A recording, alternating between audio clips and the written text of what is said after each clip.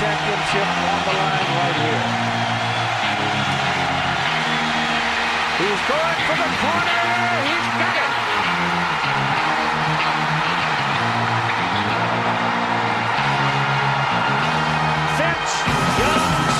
Hello and welcome to 4th and 5, your Longhorn Nation podcast. I'm your host, Will Baser, and I'm joined alongside by Jacob Dedamore and Jason Chilton. You guys, today it's a little bit of that ginger after a bad piece of sushi, a nice autumn breeze after a Texas summer. Really focusing on seafood to start this thing. I'm not quite sure why, but I'm interested to see where you go with this. Yeah, and you're dating the wrong gingers.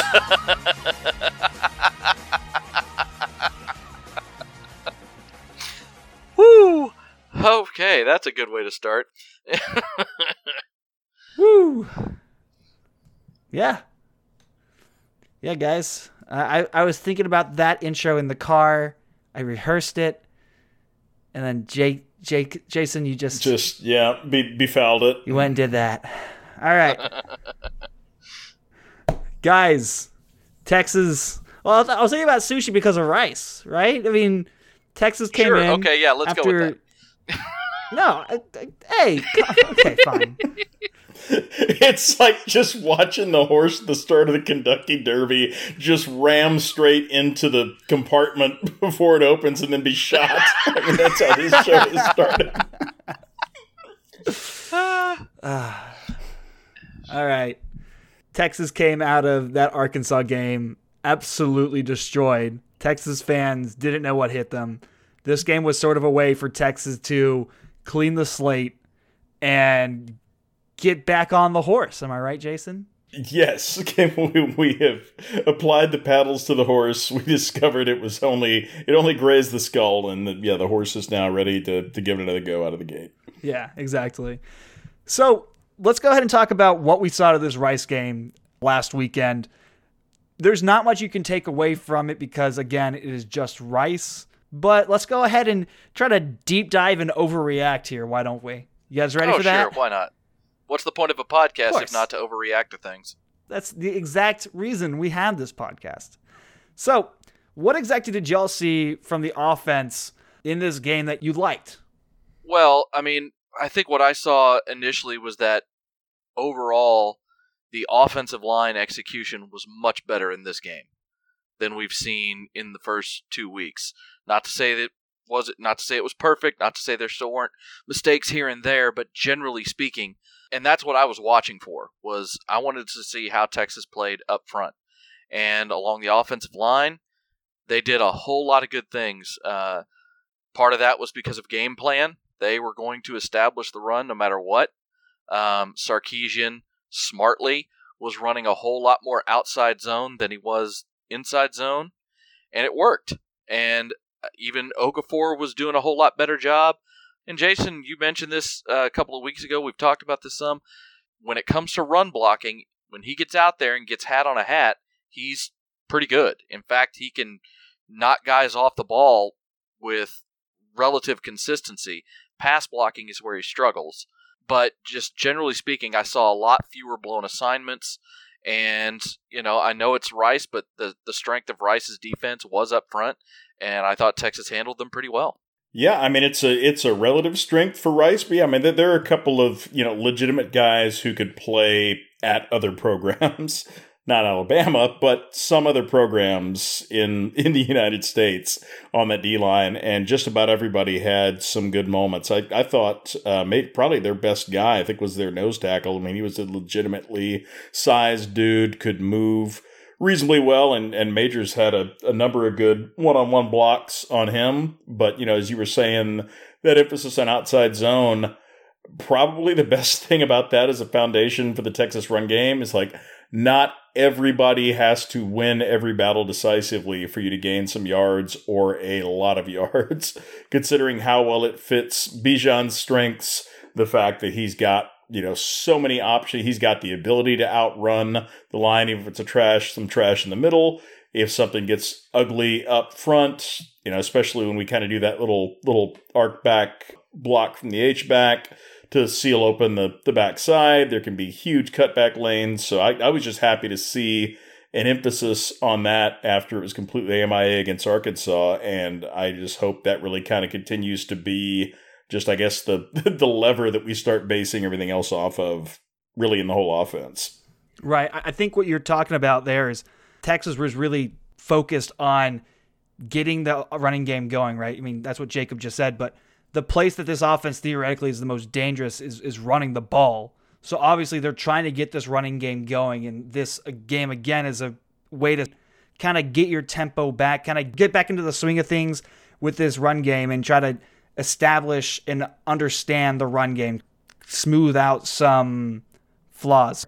427 yards, 6 touchdowns, 3 runs over 60 yards. We'll do that. Yeah, and I also think, not that we didn't know this already to an extent, but man, they have a ridiculous amount of talent in that running back room. Mm-hmm. I mean, it's disgusting on many levels how much talent the running backs have. And, I was really happy for Roschon Johnson, that huge run he got out of the what'd somebody call it, the Rocat formation with him at quarterback. I think that's something that they could have some trickery out of later this season if they really wanted to try. Since he's a former quarterback, you could maybe do something funny there. But I tell you, the guy. Yeah, well, the 18 wheelers conditioned me forever to realize they will never do anything creative off it. No matter how bad you want, it will always either be the first handoff or dive up the middle by the guy with the ball. Yeah, but we probably. can dream. But we can dream. Yeah, we can. But the guy, as much as I love Roschon Johnson, and I'm a Roschon Johnson stan, man, Keelan Robinson, that kid has got juice in a big way. You guys know the TikTok? I'm fast as fuck, boy. I'm fast as fuck. No? No? No idea? I'm 47. Fine. My TikTok usage is nil, and my TikTok knowledge is very minimal. So no worries for everybody who just. But I feel like we've got the gist now, though. Yeah. No. Yeah, I'm fast as fuck, boy. Still fast as fuck, boy. Yeah. Now I have even more of the gist than I had before. That's what I get for trying to bring that up in this setting. No good deed's going to go unpunished in this podcast. No, none at all. But, okay, so the gist of that is just guys that can just haul ass? Is that basically what you're saying? Yeah, he's fast. Yeah, although I think against Rice, speaking of running in circles, I think Keelan Robinson might have been able to pull off the old Tecmo Bo Jackson. If he had just run in a circle, we'd have had all 11 Rice defenders fruitlessly chasing him around until he decided to just turn toward the end zone. The ability of some of these running backs to just go one way and decide, nah, fuck it, and turn it and go the other way. I think Roschon Johnson did that. I'm pretty sure Bijan Robinson did that. Well, Bijan Robinson does that every game. Yeah, mind-boggling, right? I hope they can do it in conference play, not against Rice, right? Doing it against Rice is okay. Yeah. You did it against Rice. It's something that you see in the highlights, huddle highlights, in really, really athletic guys who are in 3A. You could see that in Jordan Whittington's highlights where he just cuts it and goes back the other way and is like, I don't like this way either, and cuts it and goes the other way. It's a nice 80-yard run for 20 yards. Well, what it shows you is that, especially when you get down to Keelan Robinson, Texas, if they wanted to play around with some formations and do some things to maybe kind of throw the defense off, which Sarkisian is very big on, you could use a guy like Keelan Robinson in the backfield, split out Bijan into a slot receiver spot like we saw against Louisiana when they went empty on that one play, and you experience no drop-off as far as effectiveness from the tailback position if you want to do something like that. I mean, Bijan Robinson is a guy who is a Heisman-worthy talent, but what we're seeing is there's a whole lot of ridiculous talent in that room. And, the previous staff recruited well. Sark helped transfer and bring in Keelan Robinson from Alabama. I mean, it is a plethora of riches there if they can take advantage of it. And I like the way those backs and those skill sets can complement each other and let you get creative. And we've seen, some jet sweep action, attached to some different run concepts. I hope we see more. We see more guys getting to run it because you've got We've got Jordan Whittington, who's a 5-star and no slouch with the ball in his hands himself. Now you got Keelan Robinson, you've got Worthy. I mean, you could bring Bijan himself across if you had a Roschon Johnson in the backfield, and then also just the ability to get some more speed out on the field that can serve as constraints on those plays. Like I think I saw a couple of times when we ran outside zone, it looked like they had a little kind of 2-man wide receiver bubble screen out to the back side of it. I don't know if there was actually an option to throw that or if it's just window dressing, but if you've got a Worthy or a Keelan Robinson out there, you're all of a sudden like, well, if he gets that one block, the safety may not catch this dude. You start to get a lot more room to operate when the backside constraint is a guy who runs a legit 4.4 or better, and the defense has to say, hey, now let's not just watch number 5. Right. No, they brought out that motion sweep pretty early on in the first play, right, with Xavier Worthy. Mm-hmm. And it kind of set a tone and made the motion game actually dangerous, made the motion man actually dangerous, which is something nice to put on film that now other teams are going to have to take into consideration. Is this motion man really isn't just window dressing. We actually use him, the guy who goes behind, they throw the ball to him. You have to take this guy seriously. So not only does it allow you to take advantage of the defense moving around and showing you whether they're in zone or man or what exactly they're doing, now you have the ability to put them on their heels and use complementary play calling to have them going one way and then attack them the other way. You saw this a lot actually in this game, and something that we didn't see in Arkansas, we saw in Louisiana.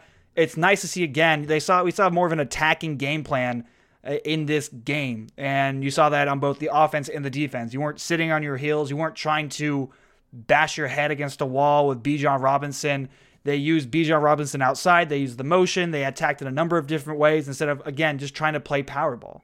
Yeah. I'm really hoping we look back at the end of the season and the Arkansas game was just this weird, absolute aberration from a game plan or lack thereof standpoint. I really hope in the rest of our games, win or lose, good or bad, we're just kind of showing that kind of creativity. I don't know if this was a Rice-specific game plan. I don't know if they warrant that. But these are concepts, when they work together, that can make hay against a lot of teams. You just have to be willing to use them. I really hope that we are. And that's really Sarkisian's calling card is, a pretty diverse creative offense with concepts that mesh well together and punish you for overplaying one thing. And if that continues to be the hallmark for the rest of the season, I'll be a whole lot happier than I was after Arkansas. Yeah, this really seemed like more of a, not Rice specific, but more of a get back to basics kind of game plan, and let's get back to doing what Sarkisian would like us to do, but also what they believe that this team can do well on both sides of the ball. Now, we have Casey starting his first game, Casey Thompson, and he wasn't asked to do a whole lot. But one of the worries that, regardless of who's at quarterback, popped up again, and that's in pass protection. There was one time Christian Jones just got flat beat by a guy because he's not moving his feet in pass protection. The other couple of real pressures that they got were more of a case of not guys so much missing assignments, but just, they were trying to hit a shot down the field, and a guy that was coming that didn't have a hat on a hat just worked his way through the mess and got to Casey as, either right before or right as or right after he released the ball. Yeah, I mean, there's also a few times where there was just a complete lack of communication from the offensive line. The first real big pressure on Casey Thompson was exactly that. One where the linebacker literally lined up over Jake Majors' face, and Jake Majors turned to help the guard, giving the blitzing linebacker a wide open straight shot at Casey Thompson. So stuff like that. And Bijan didn't pick him up, and so that's on Bijan as well. Right. No, I'm just saying, like, there is constant miscommunication up front. There were a lot of different things that maybe they're trying them out, and hey, you saw it didn't work against Rice, we're not going to do it again. Maybe pulling a guard across on a pass. That's the one where Casey Thompson tried to take a hit and deliver a ball, and instead he just took a hit. That was a similar play that happened on his one interception too. is they're trying to hit a deep shot to Worthy on a deep post, and the defensive tackle, it was almost like a delayed twist. The defensive tackle was working behind the rest of his line mates, and it just took him an extra second to get through the muck. But Angelau, who was pulling, Junior had already kind of passed that point where that guy was about to come through and had already decided to go block somebody else, so he just went right behind Junior and hit Casey in the chest as he's releasing the ball, and it caused an interception. Teams are going to blitz us in the A-gaps, and they're going to run these D-line twists in the middle until this front gets their communication right. Rice wasn't doing anything tricky last week against Arkansas. Arkansas wasn't doing anything tricky. They were just testing our ability to communicate across the front, and it has not proven itself to be high level yet. I still think there are a couple of guys on the O-line that I've gotten major questions about. I think that the rotations or lack thereof through the first 2.5 quarters, whatever it was, tells me that Flood's got a bit of a ride or die mentality right now with his starting five. Hopefully we don't die. So yeah, now it's on the teaching and the run game. It's doing the things that we're best at and dressing it up. And in the pass game, it is finding a way to help these guys communicate. And maybe that's inside of Flood's head. Hey, if we're having communication problems, we don't want to switch things up. I think some of the guys that are failing to communicate may continue to do so, but maybe that's some of the thinking is if we're shuffling guys, it makes that communication even harder. I think I saw it on Twitter. Somebody said Kyle Flood is size queening. I don't like to kink shame, but I might tend to agree with that aspect. Yeah. I don't understand the hesitancy to play Andrej Karic beyond the fact that he's not the biggest dude. He's 6'4", 290. He's not 6'7", 350, right? I don't get it. Andrej Karic, when you saw him in the snaps that he has and the snaps he had last year, I think he's a pretty good offensive lineman. Yeah, he's not the biggest guy, but this is Big 12. It's not the SEC, and on top of that, this is college football, not the NFL. Yeah. You don't have to have a guy who is, 7 foot, 400 pounds to be a good offensive lineman. Everything that I've read or heard also says the same thing, that Flood has this preoccupation with size on his offensive line. Like, he wants them to be at least a certain size. Size doesn't matter. It's the motion of the ocean. I don't know how many times I have to say this. Keep believing that. Keep believing that. But at least when it comes to the offensive line, you're a little more correct. It's just one of those things. Look, he's not small. He's just smaller than the guys that are in the starting lineup right now. The other thing about Karic, and I even saw this, he wasn't the only one I saw this from, he's got some nasty to him when he plays. He really does. He's got a bit of a Casey Studdard-esque mean streak, which anybody who really knows anything about the 2005 team knows that Casey Studdard was really the guy that drove the edge to that offensive line. And this offensive line needs some more edge because Christian Jones is talented. There's no question he is. You can see it. But right now, his technique is all over the place. And he's not consistent. He's a guy who can move his feet. He's athletic, but he's not moving his feet, and so he tends to lean and try to use his upper body to get blocks, and that's why he gets beat a lot of times. Karic not only moves his feet, but he wants to hit guys in the mouth in a big way. And I saw that on Saturday night. I'll take a guy who weighs 10 to 20 less pounds if he's going to punch the other dude in the face mask and knock him off the ball, because I really think that they need a little bit more of that right now, and they're just not getting it on the left side. I feel like Kyle Flood is a guy who would look at Poona Ford and say, cute.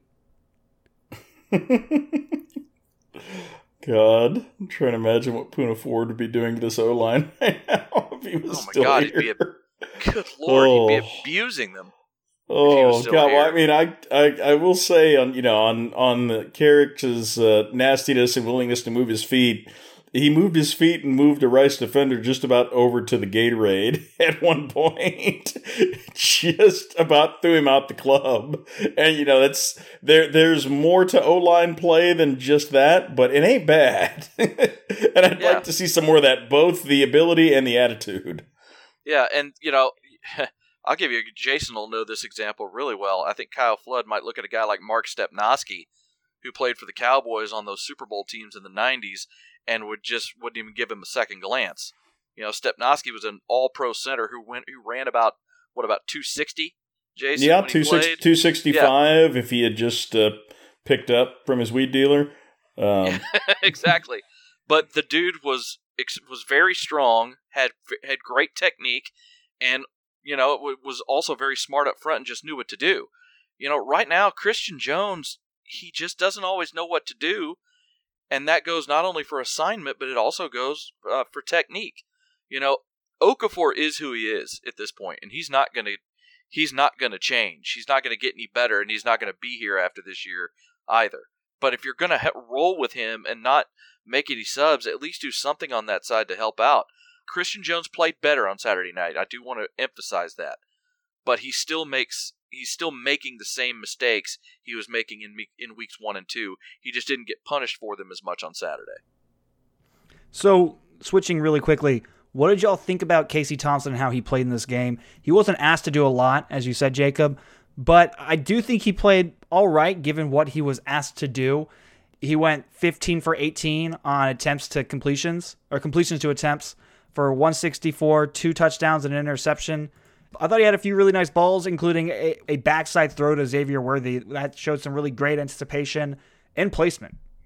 Yeah, I think, you know, arm-wise, he's got a good enough arm, throws the ball well enough to, you know, win plenty of ball games. He's, you know, he doesn't really have probably the arm talent that Hudson Card does. Nobody's going to mistake him for Patrick Mahomes anytime soon, but you know, he throws a good enough ball, and he seems to make quick decisions. He, you know, whether it's just a function of more experience, he seems like he is, you know, maybe processing faster, but is just kind of willing to pull the trigger more quickly than Card was certainly in the Arkansas game, you know, on a throw or the decision. If it's not there, I'm going to take off and get what I can. And, you know, both of those qualities will be in demand, you know, as the O-line continues to sort out its communication issues in pass pro. But I was happy to see him. If there was something that looked a little messy, he didn't kind of just sit there and stare his way into a sack. He was willing to, you know,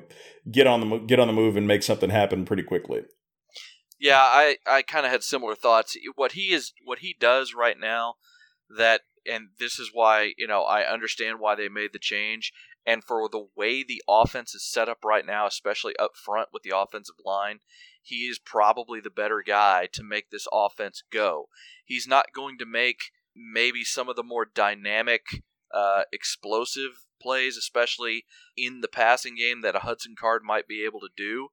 But because he makes his decisions a little bit faster, I think he is the guy that is going to make this offense go, you know, more than Hudson. Well, I mean, you even saw it from Hudson on Saturday night. He's still trying to look for the bigger play down the field, and it almost resulted in a pick. It's a ball that probably should have been caught by Mucci, but, you know, it was still a play where he tried to fire a pass into a receiver when he had a much easier throw shorter in front of him to Jatavian Sanders that probably would have had a very solid gain on its own, but he tried to use that arm talent and fire one in. Yeah. Let's change gears here. Oh, go ahead. Oh, no, where are we changing gears to?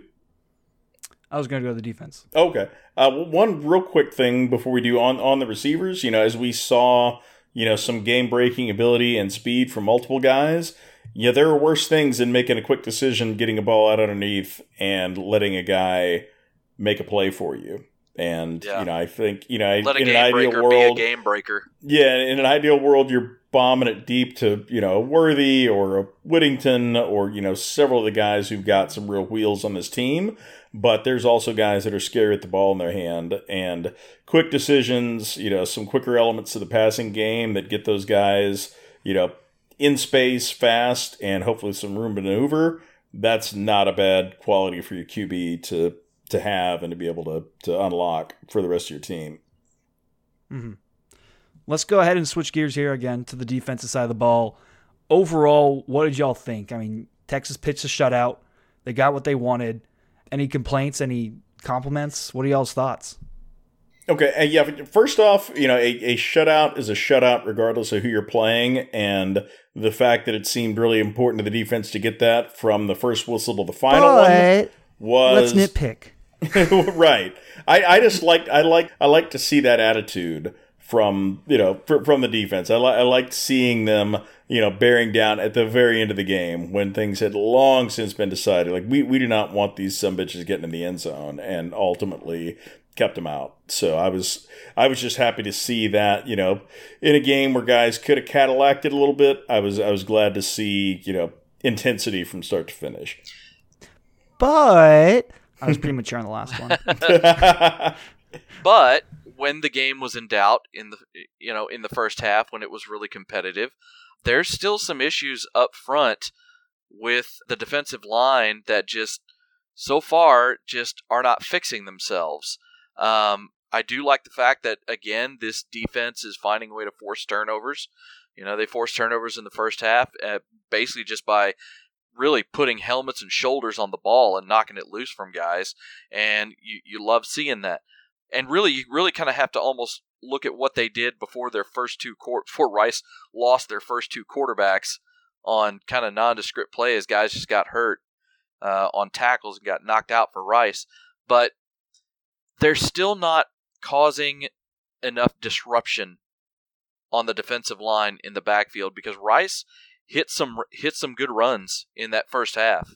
One of the things we talked about as the season was starting is the reports we were getting out of fall camp about how this D-line was playing so well. The offensive line was struggling, but towards the end of camp, the offensive line started to win their battles and whatnot.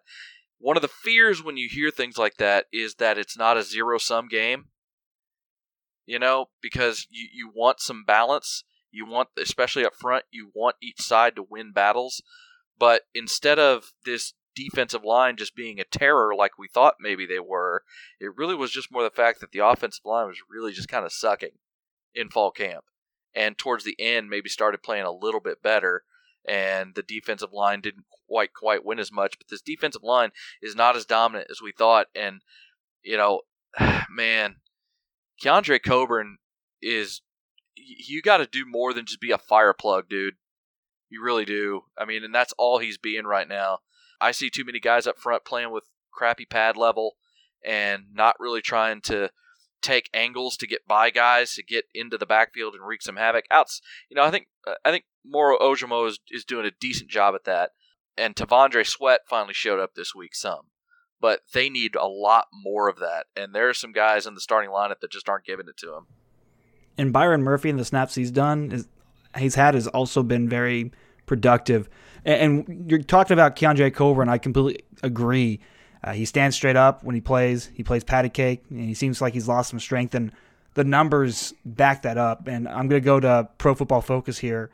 It's sort of controversial to go to them because sometimes their numbers are off. But Pro Football Focus usually has a measure of a defender's overall production they have per snap. They give a number, it's like a defensive rating. And again, its numbers are basically how much production did this player have over the number of snaps he played versus the run or the pass. And Keondre Coburn, his freshman year, averaged a score of 69. His sophomore year, 71. And his junior year is 76. Can y'all venture a guess of what he is right now? God, 45. I was going to guess in the 30s. Well, I mean, if we're playing Price is Right rules, then Jacob wins. He's a 54 this year. So he's dropped 22 points. That loss in production is noticeable in the numbers. Yeah. It is, so far, he's been getting his ass handed to him in the run game, whereas in years past, he's been the one handing out asses. Handing out asses. So don't stop at his house. I wrote that one down. I wanted to say that. There you go. You don't stop at his house on Halloween, folks. didn't come off the top of the head. I wrote that one down. I don't want to take credit. I want to take credit for being witty there. Well, I'm trying to think of Dr. Tran right now. I'm trying to think of some of those lines. That video, just he just handing them out. I mean, it. Yeah, Coburn. I don't know what is up with him this year, but he is not getting any kind of penetration. He's not bullying guys up the field like we've seen in the past. And, I mean, he does a decent job at times holding up blocks, which allows Overshown and Brockermeyer to be able to run free to make plays. But when that's all you're really doing consistently, a defense needs more from him than that.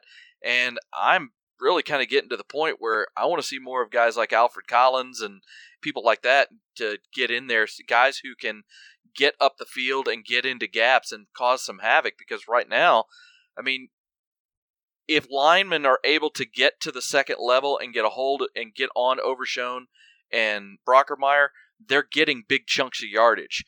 Because we're not stopping much stuff in the run game in the backfield. We may stop a lot of stuff right at or right around the line of scrimmage, but we're not getting into the backfield and getting TFLs in the run game very much right now. Yeah, you never want to see a guy on the, I know it's the other side of the ball, and a while back, you never want to see a guy on the James Brown career progression where he's getting worse in his senior year. Yeah. Significantly worse.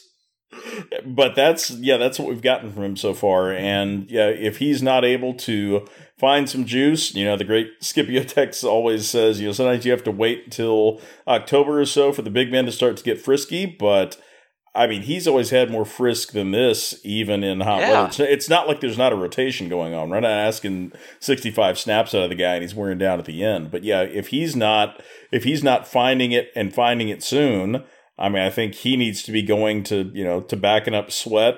And, I don't know. We don't really have another classic one technique. We got some guys that are growing into it. But yeah, I'd like to see what, a Collins would look like, being more, of a Jason Hatcher type, disruptive, penetrating nose, something like that. Because, there's a lot of ways to skin a cat.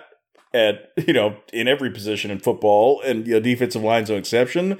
But standing straight up and patty caking the guy, that cat's got all its fur on it still. Yeah, I mean, Vince Wilfork, the former Patriots and Texans nose tackle, was the biggest motherfucker I've ever seen. Yeah. His job generally was to be a fire plug in that defense, but he also, not all the time, but he also at times would wreak havoc in the backfield by just whipping the center or the guard that was over him or splitting two guys and getting in there and just blowing plays up. You have to have both. But on this defense especially, they need that because they don't have any consistent pressure coming from the outside. And it's something that we may not see this year. When you don't have guys that can come in from the outside and disrupt things, you have to have it up the middle, and Coburn's just not providing it.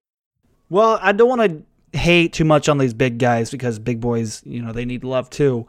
Let's go ahead and take a look at that second line because those guys also were a problem for this run game. If we're going to nitpick a shutout, right? A lot of the time, what I saw was these linebackers getting caught in trash or getting sucked to the outside. There were a lot of plays that actually went for 20 yards for Rice or 10 yards for Rice. It was just a delayed hands-off. And it caused, basically they were just waiting to clear away for our defensive line, let the linebackers move themselves out of the play, and then run it straight up the middle. And it worked a lot. So having those linebackers kind of scheme themselves out of the play is now something that is on tape and other teams are going to try to exploit. Yeah, I saw Overshown do that a few times on Saturday where he basically just had floated his way out of the ability to make a play on the running back just because, I don't know if he just got antsy and thought maybe he's not coming this way, he must have gone the other way. But yeah, there were a couple of times where he basically just either over-pursued or just picked the wrong way to go. With Luke, I saw more him just, now they brought him a few times, which they've been wanting to do the first few weeks. But with him, a lot of times on the bigger runs, I just saw him getting blocked. And I think probably a lot of it has to do with them being attacking linebackers. They're asked to be attackers. And so they go, and if they're not doing something for a while, they just go out and attack, and it might not be the right spot. Yeah, there are times you do need to stay home, but I was expecting some better things this game out of Overshown when he showed up in the field wearing all of Shang-Chi's 10 rings on his arm. I thought that was going to be... I thought that his chi was going to be really focused and he was going to be, throwing dragons at dudes or something, but that wasn't totally the game he played. I don't think the linebackers were terrible in this game. I think they've been, somewhere between serviceable and pretty good most of the year. But yeah, dealing with misdirection, when was the last linebacker we had that was good at it? Britt Hager. Oh yeah, reading misdirection. But yeah, I mean, you do also ask. You ask your D-line sometimes when something is this slow developing misdirection, wacky play in the backfield, just go blow it up yourselves. But yeah, it's something some teams will probably try to take advantage of. I'm not like slamming the panic button on it yet as a specific issue, but yeah, you want to see a better level of play against that type of run action than we saw, especially given the level of opponent. Well, and here's the problem is we don't have much at linebacker behind our top two. Texas just doesn't have much there, and that was something that people had talked about coming into the season. David Benda, he still just he just misreads plays too much. He's not sure where the play is going. He reads things late. He reads and reacts late, and isn't able to get himself in position to make a play. And he's your first guy off the bench right now at linebacker, and you really have to have Brockermeyer and Overshown out there on pretty much every play because there's not much behind them. Let's take a look at Texas Tech now. Let's get on to the next week here. We're now into conference play. Games matter more. Not that they didn't against Arkansas, but now they really... No, that's why Texas lost to Arkansas. It didn't really matter. Now it matters. So Texas is now playing Texas Tech to start off the season. Let's take a look at the offense because Texas Tech usually has a really good offense. This year, they're not high-flying Texas Tech air raid that we know them to usually be. They more reminiscent of what we are starting to see all over the Big 12, which is a run-first attack. They still have, their sort of Texas Tech gunslinger motifs here and there. Maybe is the right word to say it. But they try to attack high and outside. They try to go deep, and they try to attack the outside. And then once you start to cheat to the outside, they go inside. That's sort of what I was seeing in what I could watch from Houston and what I could watch from FIU in this year's Texas Tech. What are y'all's thoughts on Texas Tech? I mean, they bring a lot to the table, including chlamydia. But this is going to be, I think more of a test for the Longhorn defense than the offense. I mean, the offense still has to prove that it's going to go out there with a good game plan and execute consistently. But Tech does have some playmakers. I'm going to probably mess his name up. Eric Ezukanma.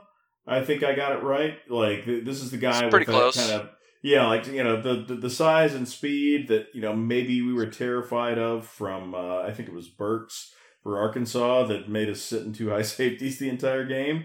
But he's lit up the stat sheet in a couple of their first. I think he had like 179 against Houston, 143 against Stephen F. Austin. Apply whatever discount factor to that you want. But, he's certainly going to be a test. But I mean, in theory, that plays right into the strengths of our team. For one reason or another, our outside corners have rarely been challenged this year. And most of the time when they have been challenged, they've risen up to it. But, he may be, he's, certainly their toughest test of the season in terms of both physical ability and, likelihood that the ball's going to go in the air to him.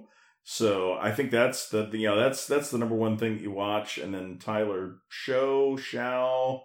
Tyler Shuck. Makes no sense. I would not have guessed that. I think there should be a C and a K somewhere in there versus a Oog. But yeah, what do I know? I'm not his parents. So yeah, to do what you want there, Shuck. But yeah, I mean he's I think kind of that classic drop back tower of power type guy that makes old school scouts drool. But I think he doesn't present some of the challenges that more your dual threat guys in the Big 12 do. But they've got a reasonably solid O-line. They protect pretty well. So I think when you're starting to look at the defensive game plan, you're saying, okay, how do we shut down their biggest threat, and then Bill Belichick parlance, make them play left-handed, and can this defensive line that hasn't really lit the world on fire so far, can they start getting some consistent pressure against an O-line that is not Alabama, but does their job pretty well and is protected pretty well so far? Yeah, the offensive line does return a lot of guys, but they are still vulnerable. If you cause a lot of movement up front, at least for FIU, even for Stephen F. Austin, and for sure Houston, if you cause a lot of movement up front, there's a high probability of causing confusion between guys, especially the right tackle Caleb Rogers. He has slow feet. If you can get a fast guy on him, if you get Ovie Agufo onto him, I can see something happening. And then the same for that left guard, Weston Wright.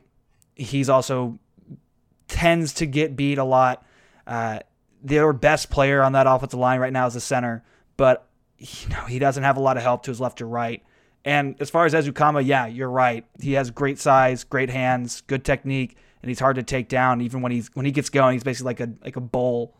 And the guy who's behind it, it's sort of like a thunder and lightning. So you have the big guy, the big, tall, lanky wide receiver, and then you have Kalen Geiger. Geiger? It's pronounced Smith. You're right. Kalon Smith, the second most targeted wide receiver for them. He's a speedster they picked up from Troy. He's got that lightning to Eric's thunder. And he'll sometimes hide in a horse. Yeah. So yeah, Tyler Shuck. Taylor Shuck? It might as well be Taylor Shuck. Tyler Shuck. Yeah, you're right. Kind of reminds me a little bit of. Was impeccable. Yeah.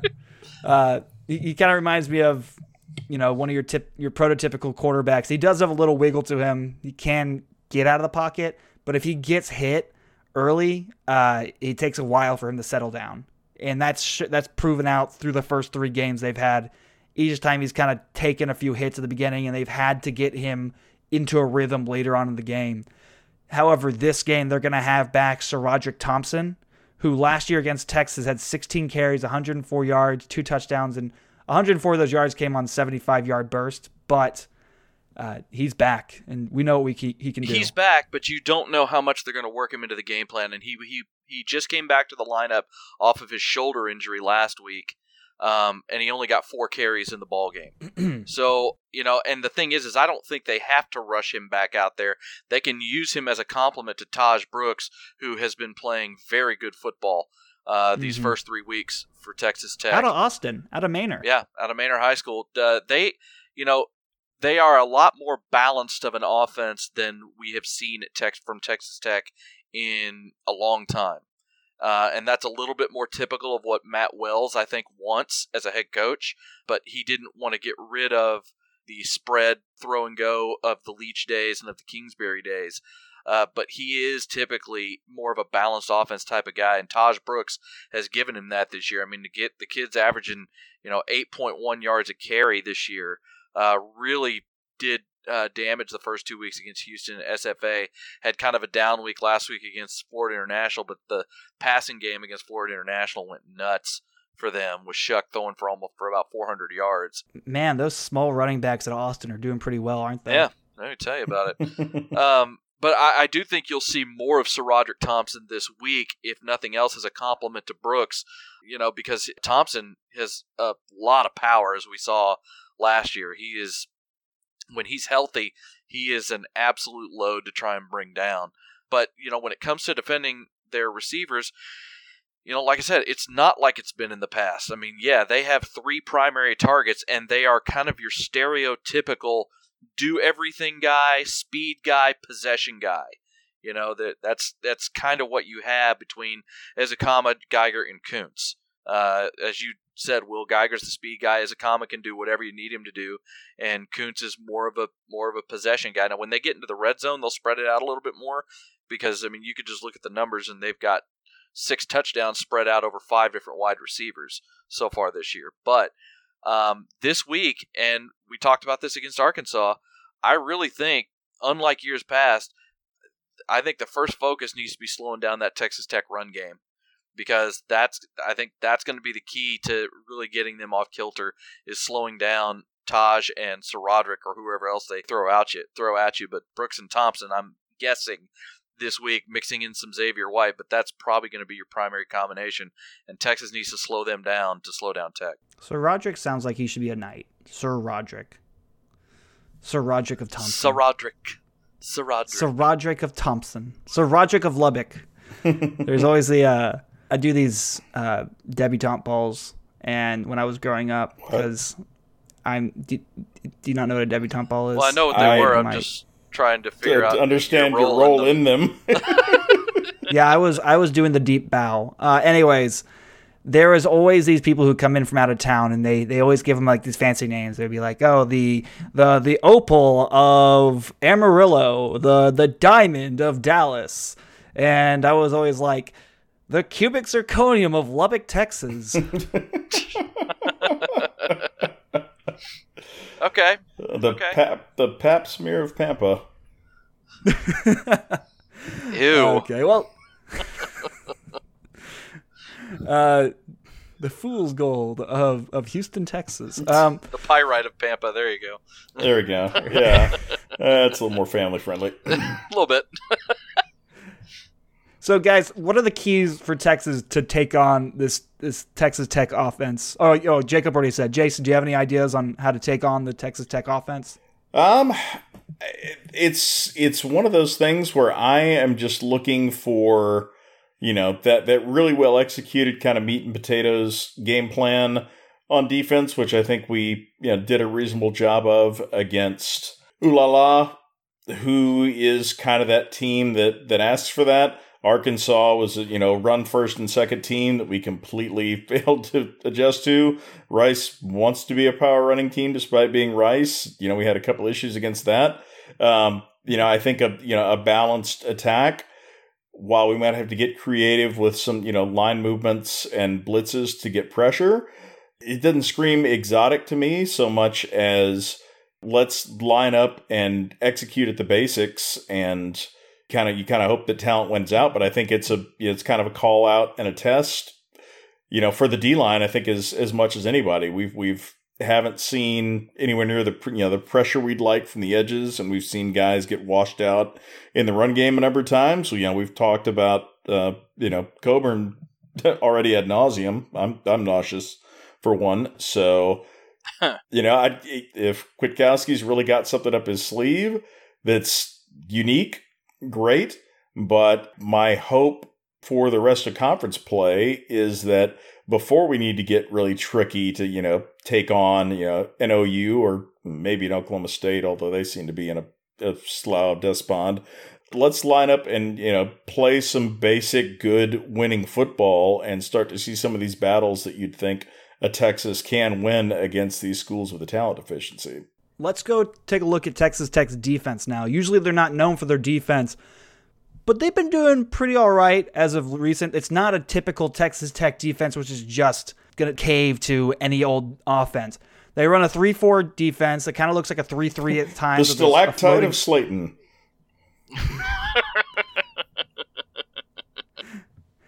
I'm digging out every last bit of Craig Way, West Texas town names I can come up with here. Oh, man. I can't think of any more bad minerals, though. Well, the schist of Abilene. Oh, yes, the amethyst of Abilene. The amethyst of Abilene. The super fun side of San Saba. But Texas Tech, they run a 3-4 defense. It kind of looks at times like a 3-3 defense with a floating spur, or at times a true 4-2. It just depends on where they are. They oftentimes use a light box with a lot of twists and stunts to bring a veteran group of linebackers free on blitzes. Very much like Arkansas, but they're a lot more attack heavy than Arkansas. They like to bring a lot of blitzes. They like to cause a lot of havoc, or at least try. That's what their defensive coordinators tried to pride himself on, is causing havoc, try to cause turnovers, and that's sort of what they try to hang their hat on here. Texas Tech will be bringing to the field one of the most experienced defensive units in the Big 12. They have 8 seniors, 3 juniors, 8 of which are returning starters, one of which is a transfer from Wisconsin who has done very, very well. Their nose tackles are grad transfers. They have a lot. I mean, honestly, they're probably the oldest team Texas has seen so far on the defensive side of the ball. What are y'all's thoughts so far when you take a look at this Texas Tech defense? Well, yeah, I mean, they're going to test the communication up front on the O-line. I think they would have done that regardless of what we saw in the first few weeks. But because of how the offensive line has played in the first 3 weeks, they're definitely going to do that now. And the type of defense that Matt Wells runs is perfect for that. They'll do all kinds of zone blitz schemes, bring in guys from all different types of places. The brother Schooler is one of the leaders on that defense right now. As he's got, I think he's got like 20 tackles. Last year he was the leading tackler among all FBS players, and he leads them in tackles this year as well. Yeah, and he's got 2 or 2.5 tackles for a loss this year.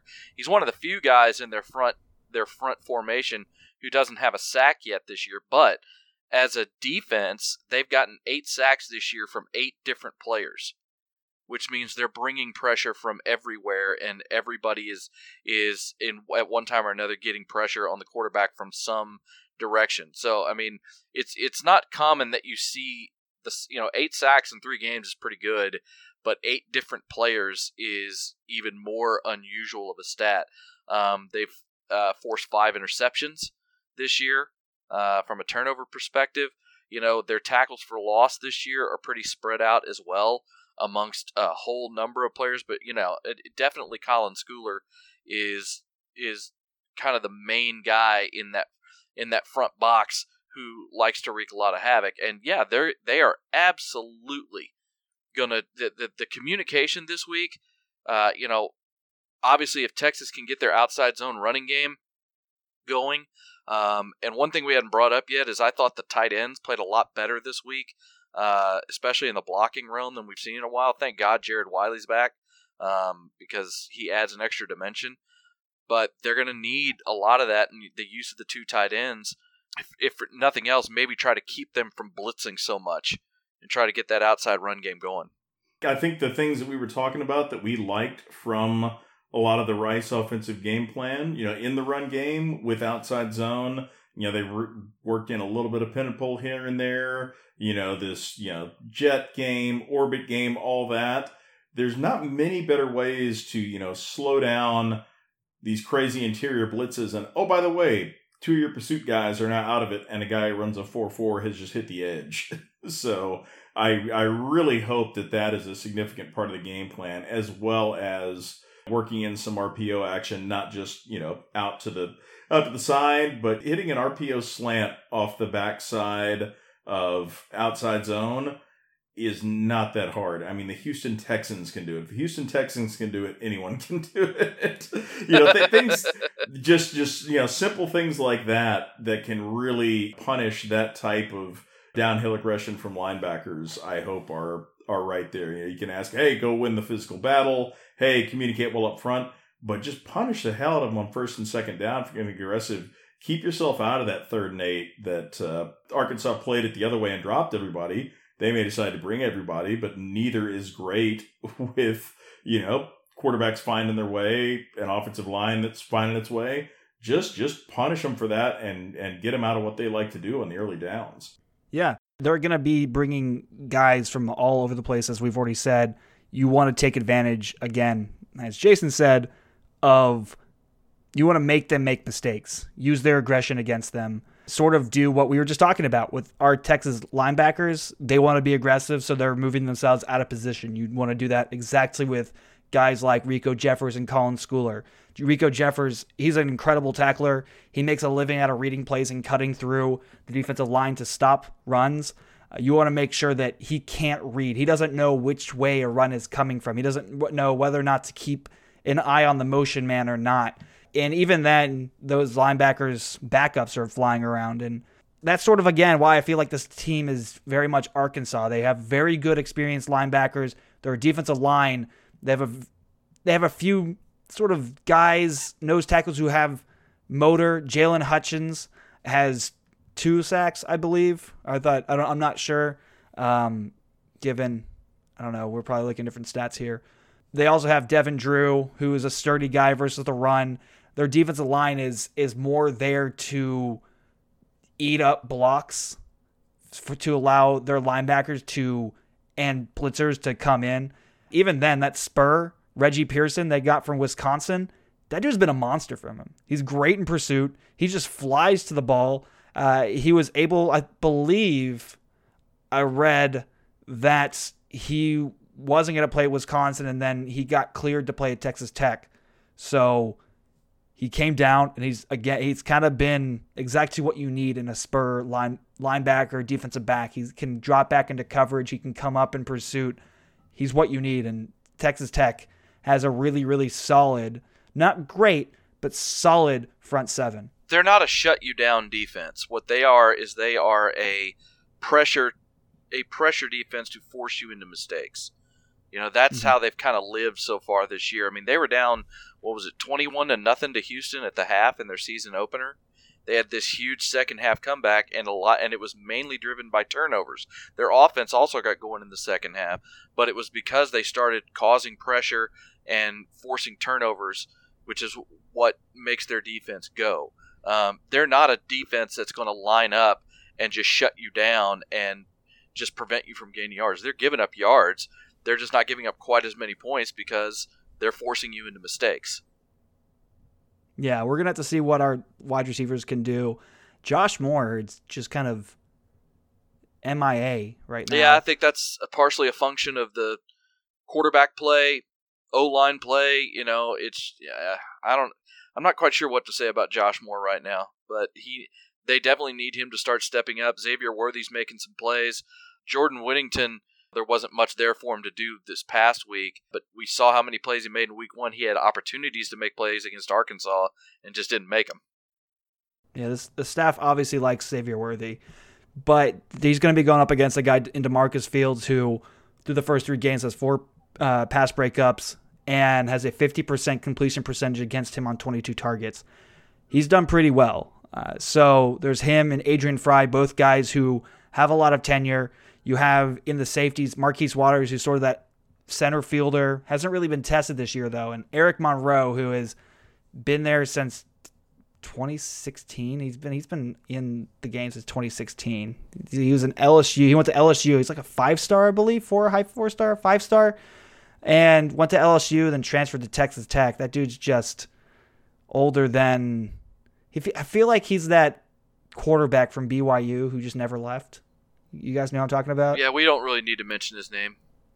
Yeah. It's yes. That is yeah, too soon. He who shall not be named. He's making plays in the NFL. Everybody knows who he is. We don't need to. Yes. The fetishistic object of Sean Payton's irrational desire. Mm-hmm. It's not very pithy, but we'll call him that. You have a lot of, again, solid guys. They can make plays. They are prone to mistakes. They are prone to giving up bigger plays and miscommunications due to their aggression, due to all the things that they do in the backfield. Despite their veteran play, I mean, they've given up big plays to FIU and Houston and Stephen F. Austin. I mean, Stephen F. Austin, they gave up 343 yards passing to that group. I mean, they can be had. That's not the question. But in order to make plays against them, you've got to keep them out of your backfield, and that's what they have to do. Yeah. So, Jason, on that note, what do you think is the most important thing? What are the keys for Texas's offense here in this game? I really think, as much as you'd like to just steamroll what you traditionally think Texas Tech to be up the gut and steamroll everybody up the gut. I think it is, outside, if we went outside the numbers handily, I think we can win this game pretty handily, whether it's, attacking the edges in the run game, attacking it with jet sweeps, and getting those, some of the, the playmaking burners that we really have, letting them show that they can that they can beat these dudes. And we may scheme a couple of, max protection shots. We may try a couple of 3-step fades and see if they can run away or get out of it. I'd like to see us, protect heavy and see some more like the double move goodness from Xavier Worthy that we saw in week 1 against Louisiana. But yeah, I think attacking them away from where they're trying to, bring numbers and confusion and letting your guys outrun and beat their guys on the outside is really what I'd like to see. Yeah, because, one of the things about the outside zone that has made it so effective for Texas is not just the fact that they're able to, as Jason said, you don't have to win all these individual battles, but it also, especially with the way Texas runs it, that outside zone, it opens up backside cutting lanes that a guy like Bijan Robinson is so ridiculously good at seeing and capitalizing on. We've seen it from Keelan Robinson as well, Roschon Johnson to a lesser extent. But, very similar to what we talked about in week 1, what we talked about in week 2 against Arkansas, Texas needs to win up front. If this team wins the battles at the line of scrimmage, they're going to beat just about everybody they play because they have the back-end talent on defense. They have the skill position talent to take advantage of those, of extra time to let plays develop and things of that nature. You have to win the battle of the line of scrimmage. And that's what's been inconsistent for Texas so far in these 3 games. On that note, I think we're getting it off there, y'all. That has been 4th and 5, your Longhorn Nation podcast. Guys, we'll start off with you, Mr. Jacob Dedamore. Where can we find you on the internets? You can find me on the interwebs on Twitter at Kips_big_boy. That's the primary spot. If you ever see me on the Longhorn message boards, it's Kips Big Boy as well, all one word. So that's where you'll find my musings from time to time. And Father Jason Chilton, where can we find you? Apparently at a Catholic church. No,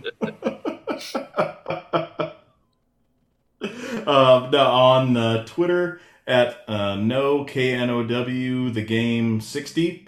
I guess I'm used. Is that what I do? Pontificate. It's a combination of those. But yes. Find my pontifications at Know the Game 60 Father, on Catholic Twitter. Church, changing diapers. Yeah. Don't know if you needed to mix those 3 together, but it makes sense. It makes sense. If you don't think about it, it makes sense. Some uncomfortable imagery gets raised there, but we'll skirt past that. That's not what I meant. That's just dawned on me what I just said. All right, well, that's staying in the podcast. You guys can find us and our other podcasts on the Hornscast channel. It's the Hornscast channel on any podcasting platform you guys listen to. I'm guessing you're listening to your favorite one right now, so go ahead, give a subscription, rate us, tell us what you think. Let us know on Twitter, on Reddit, on, if you know our home addresses, please don't. But, I can't stop you. I guess police maybe can, but we'll see. Let us know what you think of the show. Not quite sure why we're bringing up internet stalking or live stalking now, but I'm even further disturbed. Even if you're upset by the show, please don't swat us. Yeah, we're just giving everybody some bad ideas. Thank you all for listening. We'll see you all next week. Welcome.